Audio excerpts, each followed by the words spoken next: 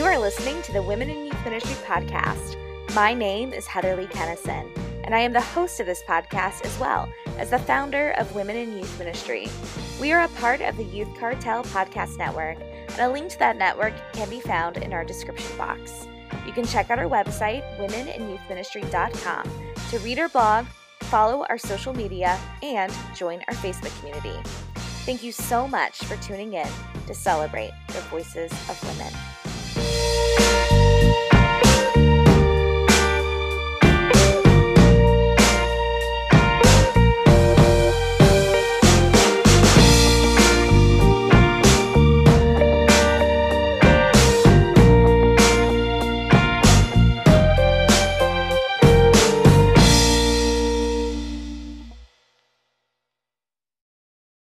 Hey everybody, and welcome back. This week, our guest is Caroline Stone. Caroline, I'm going to have you introduce yourself to our listeners. I'd like for you to share who are you, where are you, and tell us something unique about you that is totally unrelated to ministry. Hi, so I'm Caroline Stone. I work at a Methodist church in Houston, Texas. It's the same church that I grew up in, so I love it dearly. And a fun fact about myself is that in my 25 years, I've traveled to 13 countries. I've lived in 2. I studied abroad in Ireland for a semester, and I lived in Australia for about 8 months after graduating from college. I worked at a bookstore there. I've worked at a bookstore in Houston. So my Instagram bio says it all. I'm a youth leader, traveler, bookseller, and dog lover. And that's pretty much all you need to know about me. That's awesome. Do you have any dogs, and what are their names? I don't have any dogs of my own. My sister has a pug named Trip, and he is the greatest love of my life, and I dog sit him all the time. So he's basically also mine, but I just don't have to pay for his medical bills. So it's the best of both worlds. Speaking of pugs, are you having a bones day or a no bones day? Dude, I just thought it was a bones day. I just saw that and I was like, this is a great premonition for this podcast, one, and also for my life. I love it so much. That's awesome. So does Noodle determine if it's a bones or no bones day for all of us, or do we individually get to determine if we have bones or no bones day? You know, I feel like Noodle is he's like the groundhog, where it's it actually doesn't matter at all, but sure is fun to watch. And if you're listening and you have no clue what we're talking about, don't worry. I didn't until this morning when I had to go down a deep, dark hole to figure it out. And one of my staffers, who's 22, laughed very hard at me when I told her that I had just figured out what bones and no bones means. So he's taken over the nation and the world. Apparently they talked about him at the Pentagon. I just saw a TikTok about that. So that's crazy. That's amazing. So you mentioned that you are on staff at the church you grew up in. Tell us a little bit about what you do in ministry and how you got involved in ministry. So I'm the high school coordinator here, and I have worked at this church since I could work. It was my very first job, my junior year of high school. I started coming here in 7th grade because the youth program is fantastic. I did grow up Methodist, but I grew up Episcopalian, and I just kind of found my way here. So I started off, I filled out that W-9 like 6 times for this church. I was a after school leader for middle schoolers. Then we're fortunate enough at my church to have a ton of college interns every summer. So I was a summer staffer after my freshman year of college and my sophomore year of college. Thought I would get away from it my junior year. I had an internship, and then I'd just come and hang out after my internship and also work at the church. And then after my senior year of college, right before I moved abroad, I was able to serve as a maternity cover for our high school coordinator. And that's where I fell in love with the job, knew that I would want to come back one day.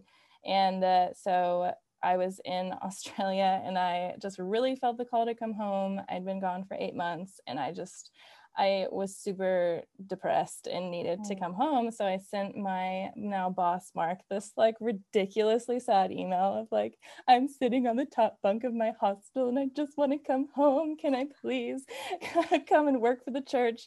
And luckily it was right before our summer season. So he was like, absolutely, we'll figure it out. Flew home 5 days later and started working. And, you know, God's good timing proved itself again, because our high school coordinator decided it was time to move on to young adult ministry. And so I was able to step into high school coordinator in September of 2019. So I've been here ever since. That's awesome. I love that. I love that you get to like work at, this church that you've always been a part of, which I think is definitely going to play into the conversation we're having today. Because this season we're talking all about innovation, and I have been describing innovation as turning a problem into a possibility, or turning an obstacle into an opportunity. And it is very difficult to discover what problems or obstacles you have if you've been somewhere for a very long time. So I know I can say that I've been on staff at my church for 8 years. And lately I've been thinking a lot about what problems or obstacles do I not see because I've been here for so long.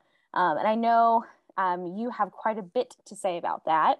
But first, I would love for you to share how would you define innovation from your point of view?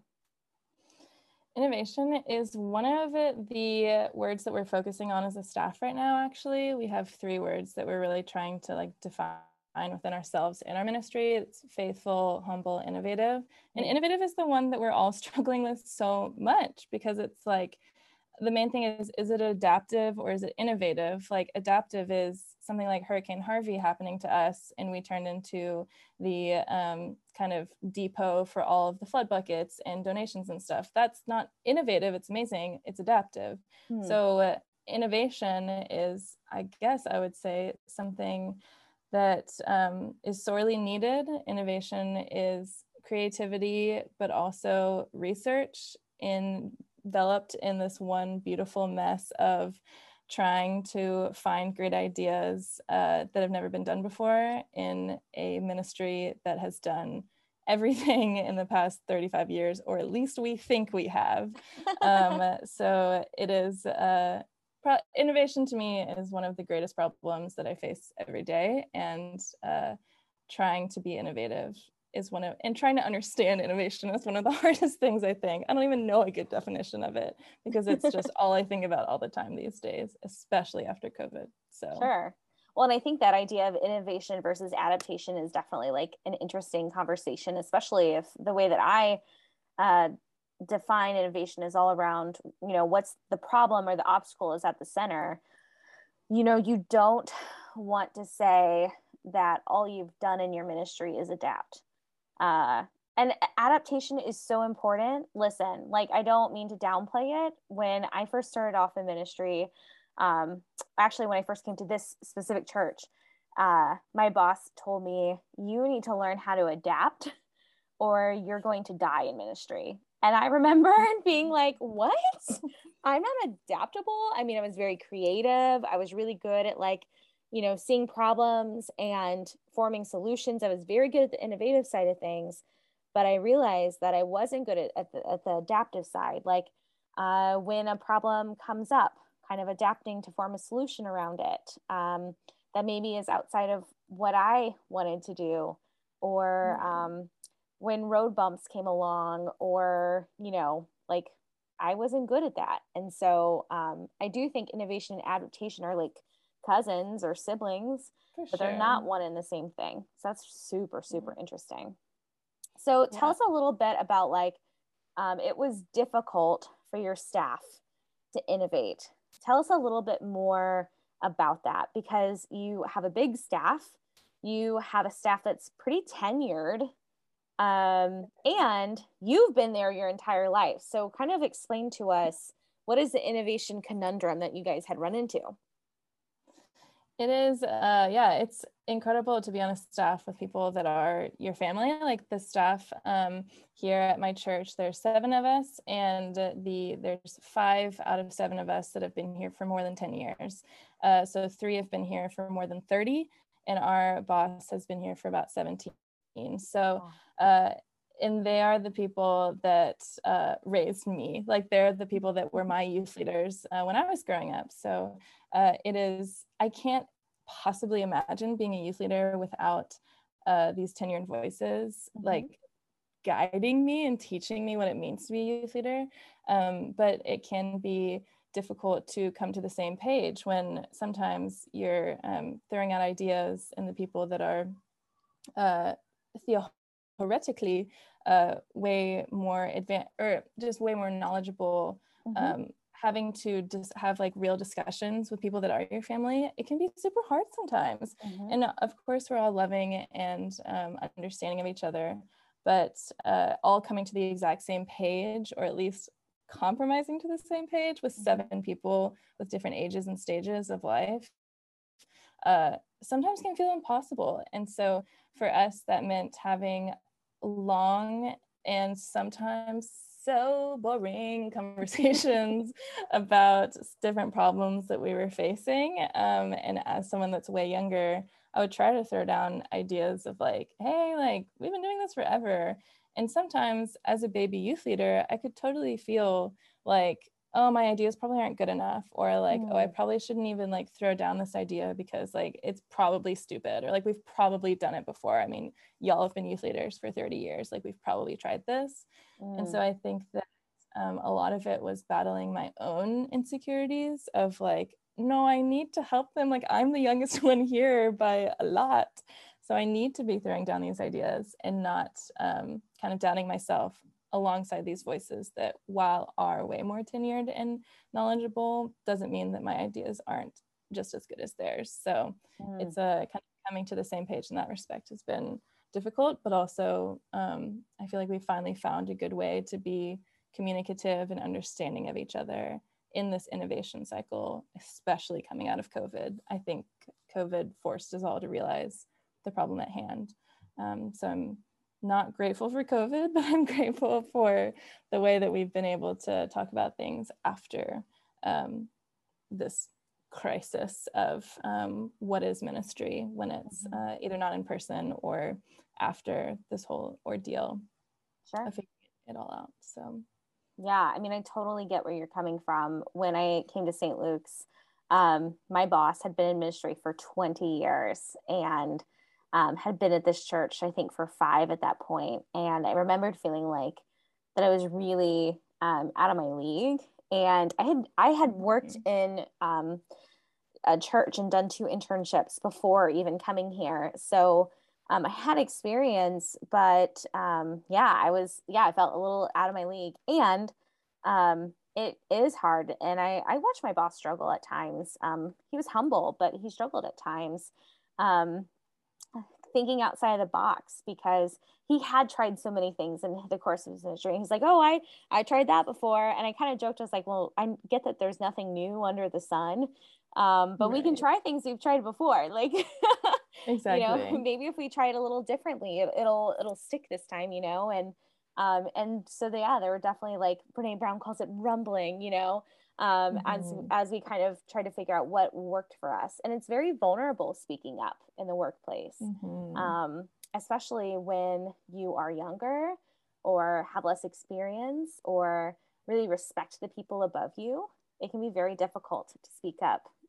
So I'm sure that there are a lot of women who are also in their 20s, or maybe not even in their 20s, but in their first few years of ministry, in their 40s, who are thinking, I totally get what it's like to have to be really brave and speak up in those spaces. So talk to us about the innovation process that you guys are going through. You guys are working with CYMT, which we had Andrew and Megan on our podcast, like in season 1. So I encourage everybody to go check that out. And they talked a little bit about that process. Talk to us about what you guys have worked through with CYMT. So we were asked to be on the CYMT Innovation Lab in, I want to say probably September of 2019. And so we started that. I was not in the innovation team. So my boss, Mark, was in it with one of our pastors, 2 of our parents, and 2 of our students. So I will say I don't know as much about CYMT, but from what the fruit we have seen so far coming out of it is that we have begun a small group ministry, or we've begun the baby stages of a small group ministry. We dubbed it our problem at CYMT, or kind of like problem statement involved storytellers, like giving a space for students to tell their story and be honest and vulnerable together. And so it was fruit from those discussions that we'd have about Sunday school or the other kind of sacred cows that we have in our ministry. And through CYMT, we were very humbled that shockingly our church does not do everything perfectly, nor are we the absolute best youth ministry in the entire world like we tend to think we are. And it was so important to us to realize that we don't have to do everything the same way that we have always done it. And so the small group ministry that was born out of it, like I said, is still in its baby stages. We still have a ways to go with CYMT, but it has shown us the amount of research that we have to do. And I think that is the annoying part of innovation for us, at least, is that it always boils down to you have to ask the students or you have to ask the parents. Like, we, our youth staff of 7 people, could talk for hours, and we do, in days, about what we think we should do in our youth ministry and what innovative ideas can we come up with and how can we make this more interesting, how can we do small groups, when it all could just go like, just, it couldn't even matter what we're talking about, because we'll ask the students and they'll be like, oh no, we don't want to do that, like we want to do this, or like we want to have small groups, or we don't want to have Sunday school, like we want it to change. And so we've realized that the research stage is the most important thing we could possibly do, rather than thinking of all these elaborate ideas and going through this like brave new curriculum when the students might not even want it to begin with. And so I think that's what CYMT has shown us more than anything, is that we need to humble ourselves and we need to ask questions because the answers matter. That's great. In a large church, how do you ask students for their opinions? We try absolutely everything. We've had surveys, we've had, each staff member interviewed at least 10 students about a year ago and asked them a series of questions about how they felt about our youth ministry. We are tasked with asking students kind of quite regularly, like, what did you think about this? What did you think about this? What do you want to learn about? And of course, like with such a large church and a large youth group, there's 100 million opinions about everything. And so it can be difficult to choose one faction of answers about that. Like, hey, these people want to have something small enough of like, hey, these people want to have Sunday school at 9:30. And we're like, great, we'll do that. And the other people are like, no, 11 o'clock. And it's like, okay, well, which one? Like, please, let's decide somewhere. And we don't want to have to hurt feelings, or we don't want to have to alienate a certain group. And so a small church or big church, that's an issue. For sure. I think I personally can get overwhelmed with the sheer amount of people pleasing that I want to do as a woman in youth ministry.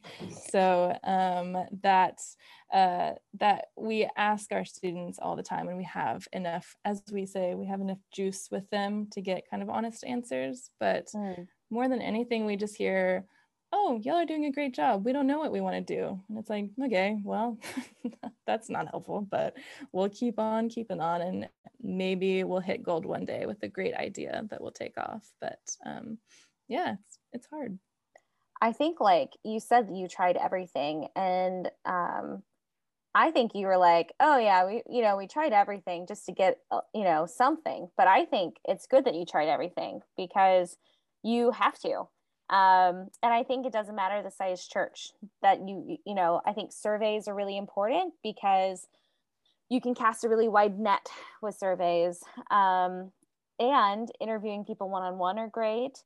Often in a medium to big church, you rely on small group leaders or on leaders who have relationships with students, and asking them to do that work in their small groups are really important. Of course, you guys didn't have small groups, so that's kind of where you're going. But all of those are avenues to get the kind of answers you want. Having listening sessions.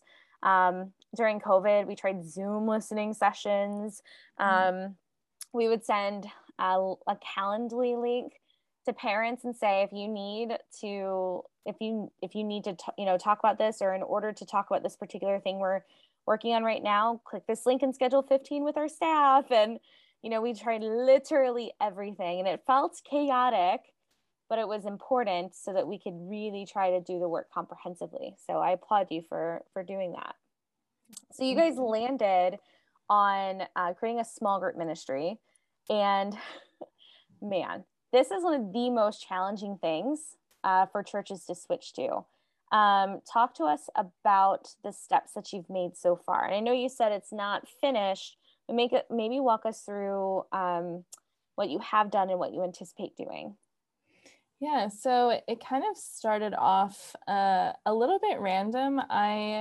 Well before CYMT kind of landed on the small group idea, or our CYMT team landed on that idea, we had been doing a Bible study just with high schoolers on every Wednesday night in the fall semester, like right before COVID happened. And it just like wasn't working. Like there just weren't a lot of students coming. So there was one student that would come every week, and I could tell needed to be fed, but Bible study just wasn't the avenue for that. So I was like, hey, Sarah, like, what if you just like chose a friend or two and we just met on our own and talked about whatever you wanted to do? Like, not really thinking like, I'm going to start a small group ministry, but just like, I like Sarah and she has friends that want to talk about Jesus. So let's just do it. So that was the first small group that we had, and we went through Alpha, Youth Alpha. I love Alpha. And so that is how our small groups start these days. So then Mark made a small group of dudes, and so they started Alpha. And we're trying to do it not just like, oh, all senior girls go with Caroline and all senior guys go with Mark or Corey or whatever. We're trying to do it based on kind of like who gels together, not just like friend groups, but a group that is very consistent and not just one age or stage group where anyone can just fly in like 10 weeks into the small group and then kind of like totally weird up the vibe. But that also makes it 100 million times harder because especially with high schoolers, it's like, oh, so-and-so isn't friends with this person anymore. So that's going to ruin the small group. What are you going to do? Like kick her out of the small group? No, then we just have to find another small group for her. So that is where we're at right now is we really only have 4 going right now of ranging from sizes of like 5 to 10. And it's very like trial run. And we start off with Alpha, and then from there I would just ask them, what do you guys want to talk about? So last year my group of senior girls were like, we want to talk about women in the Bible. And I was like, got it. Listen to all those women in youth ministry podcasts about women in the Bible. And we would discuss the stories and just kind of what it means to be a young woman in this day and age. So it's very DIY, which takes a lot of manpower and research and development. But right now, it's one of the most fruitful things of my life is getting to know these girls on a deeper level and having real conversations about them, about the things that matter. And I just love it. I know it's going to be so much work to do it on a larger scale with all of our students potentially. Whereas right now we're just kind of enjoying the small, like no pressure aspect of it and just growing what it means to have a small group ministry. So sure.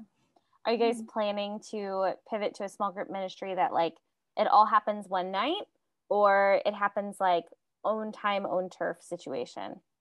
Own time, own turf. And the other thing that we are coming up against is that we've never, quite frankly, needed volunteers before. We have a youth staff of 7 people, and we've never, ever, from the time I've been here, needed to ask young adults or adults in our area to help us out, which is crazy for youth ministry.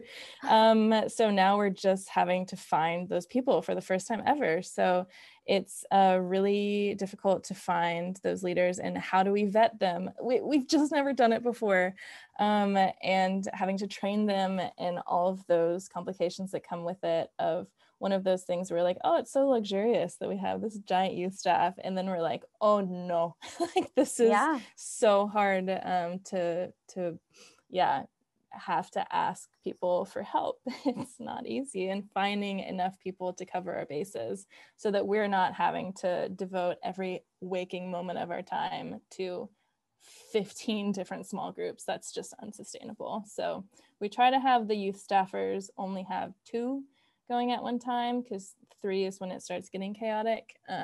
But future is going to look a little bit interesting once we figure that out. Absolutely. So we switched to, so when I came to St. Luke's 8 years ago, we had small groups in confirmation during the Sunday school hour, but we didn't have small groups anywhere else. Like 6th grade had 1 teacher for the whole class, and like 8th grade 1 teacher for the whole class. In high school, I think they broke out into like discussion groups. And so originally I was the middle school director, and I was like, okay, we need a small group model across the board. This was when like Orange and Lead Small were like coming out with all their stuff, and I was like a huge Elle Campbell stan, and so I like copied all of her small group stuff she was doing through Stuff You Can Use, and changed our middle school model to a small group model. Like it still all met at the same time on Sunday morning, like, you know, during that Sunday school hour, which is when our middle school meets. But now it was small group based, and it allowed our ministry to triple, which was exciting, and it was hard work trying to cultivate those leaders, but having the leaders meant we could actually triple and be the size middle school ministry that our church should probably have, because people were not coming before. And then when I was taking over as director was finally when we got the approval to totally change up our high school ministry. For years, we wanted to do this, but people were very hesitant. And our high school ministry was meeting on Sunday mornings. And for a church that averaged about 2,800 maybe in worship every week, we would get maybe 20 to 30 high schoolers here on a Sunday morning, right? And so that was a problem. And we were like, well, we know at least 30 other high schoolers are in worship services. And we also know that there's 30 other high schoolers who Sunday morning is when they work. So what if we just like switch up the model? So on Sunday mornings, our high school ministry stopped meeting, which caused a total frenzy, as you can imagine. Yeah. But we started doing small groups, and fortunately, it was the same small groups that they had met with all throughout middle school. But we were saying, instead of meeting Sunday morning at 9:30, you're now choosing the time and the place you meet, which allowed like twice as many high schoolers to get involved than we're getting before. And there have been weeks where we've hit 80 or 90 high schoolers and leaders, whereas before it was like 20, 30, because we switched that model. Was it a pain in the butt? 1,000%. 1,000%. But it's worked for us so far. And it even allowed us the opportunity to restructure our student ministry staff. There are 2.5 of us for 260 active students. Oh my goodness gracious. Which we could not do without having small group leaders. Like right. I don't have relationships with our kids like I did when I worked in a smaller church. But instead of having a high school director, middle school director model, now we have a director and a small groups director model, where one of our staff, their entire job is small groups, because we said this is important enough. It's been this big problem or obstacle we have. Now let's make it our like greatest opportunity by creating an entire staff position for it. And so like I said, I could talk all day about small groups, but making those changes have been so good, so hard. I mean, listen, people are really mad at us.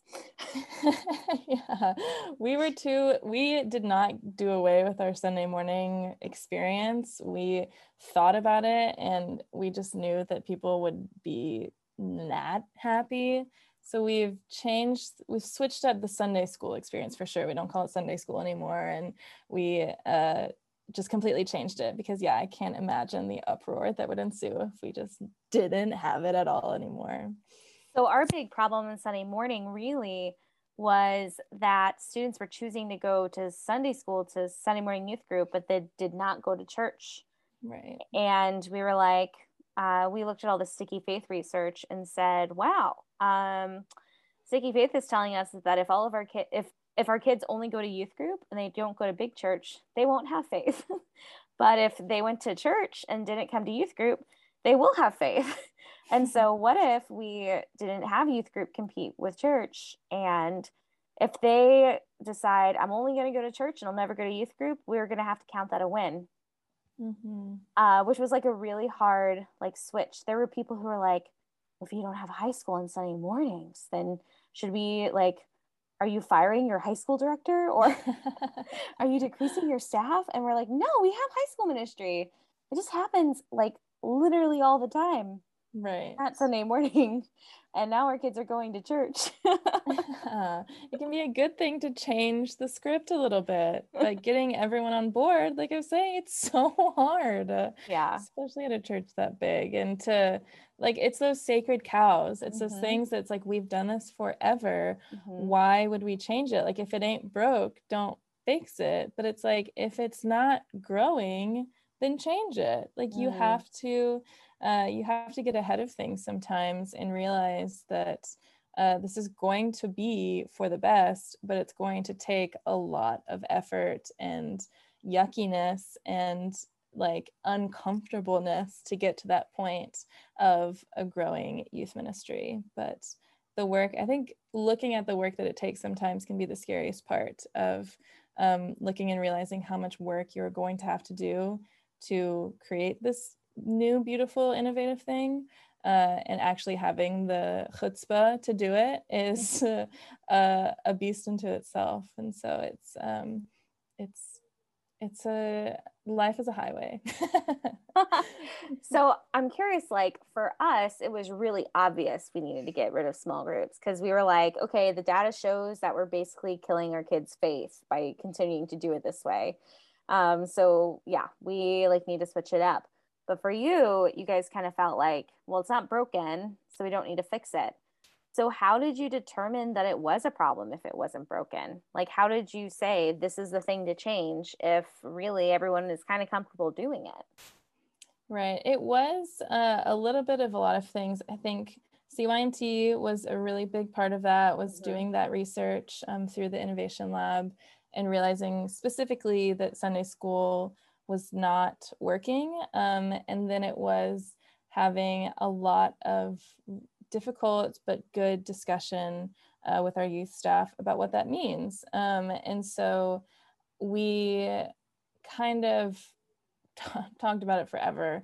And also, I mean, it was clear enough, like you were saying, like your Sunday school numbers were 20 to 30, like ours were not that low, but low enough that that it was like, I feel like we could be doing better. Like I feel like something could change and more people would go, because we got to a point where with the model that we were using, we could spend hours and hours and hundreds of thousands of dollars trying to make Sunday school cooler and funner, but still in the model that it was in, and it would not move the needle an inch. Like it just wouldn't work. And so luckily my boss Mark is like my Yoda. Like he's so innovative and creative and like such like a fearless leader that he was going to flip the script whether we wanted to or not, really. And that sounds harsh, but like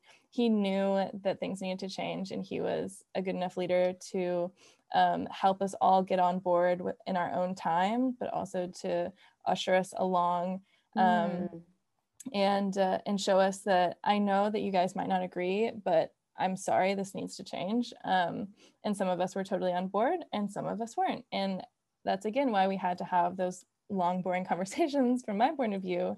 But we had to realize that even though we think that we could keep on doing Sunday school forever and it'd be just all right, that's not enough, especially after COVID. I think COVID also kind of kicked us in the butt too, of like, hey, you have almost a clean slate right now. We haven't been going to church in a year, however long it was before we went back to in person. So now is the time to change. If it were ever the time to change, it's right now.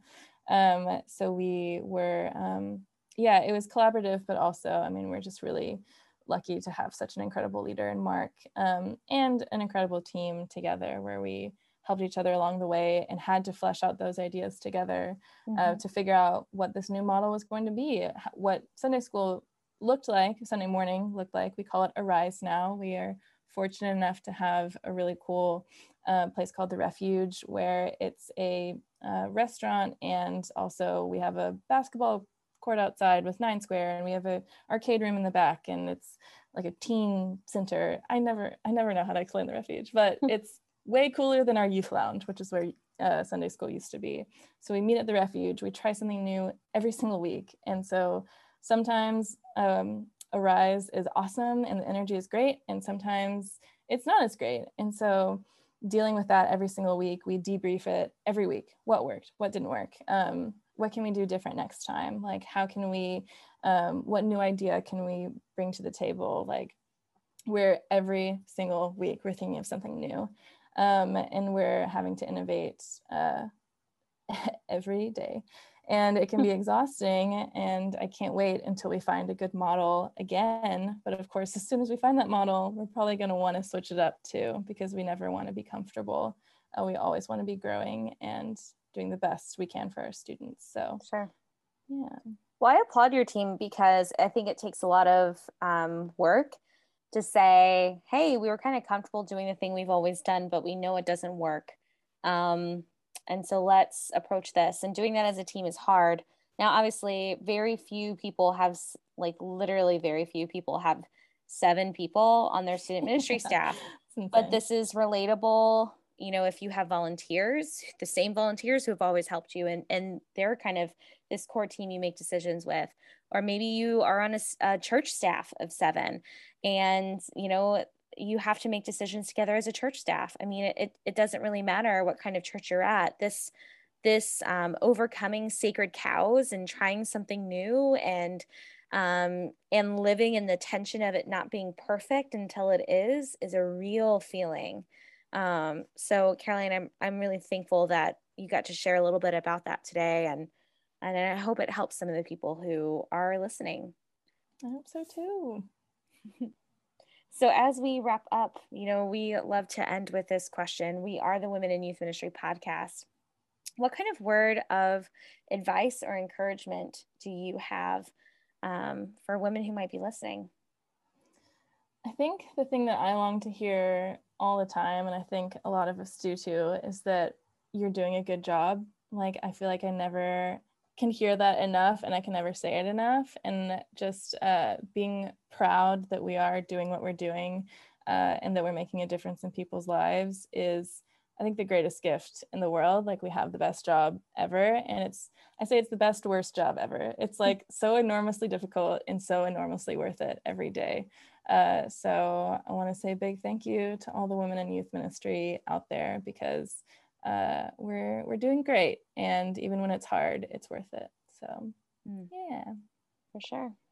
Well, Caroline, you know, I thank you again for being on today. Where could people find you on the interwebs? I have an Instagram. It's at Carol C. Stone, Carol C. Stone.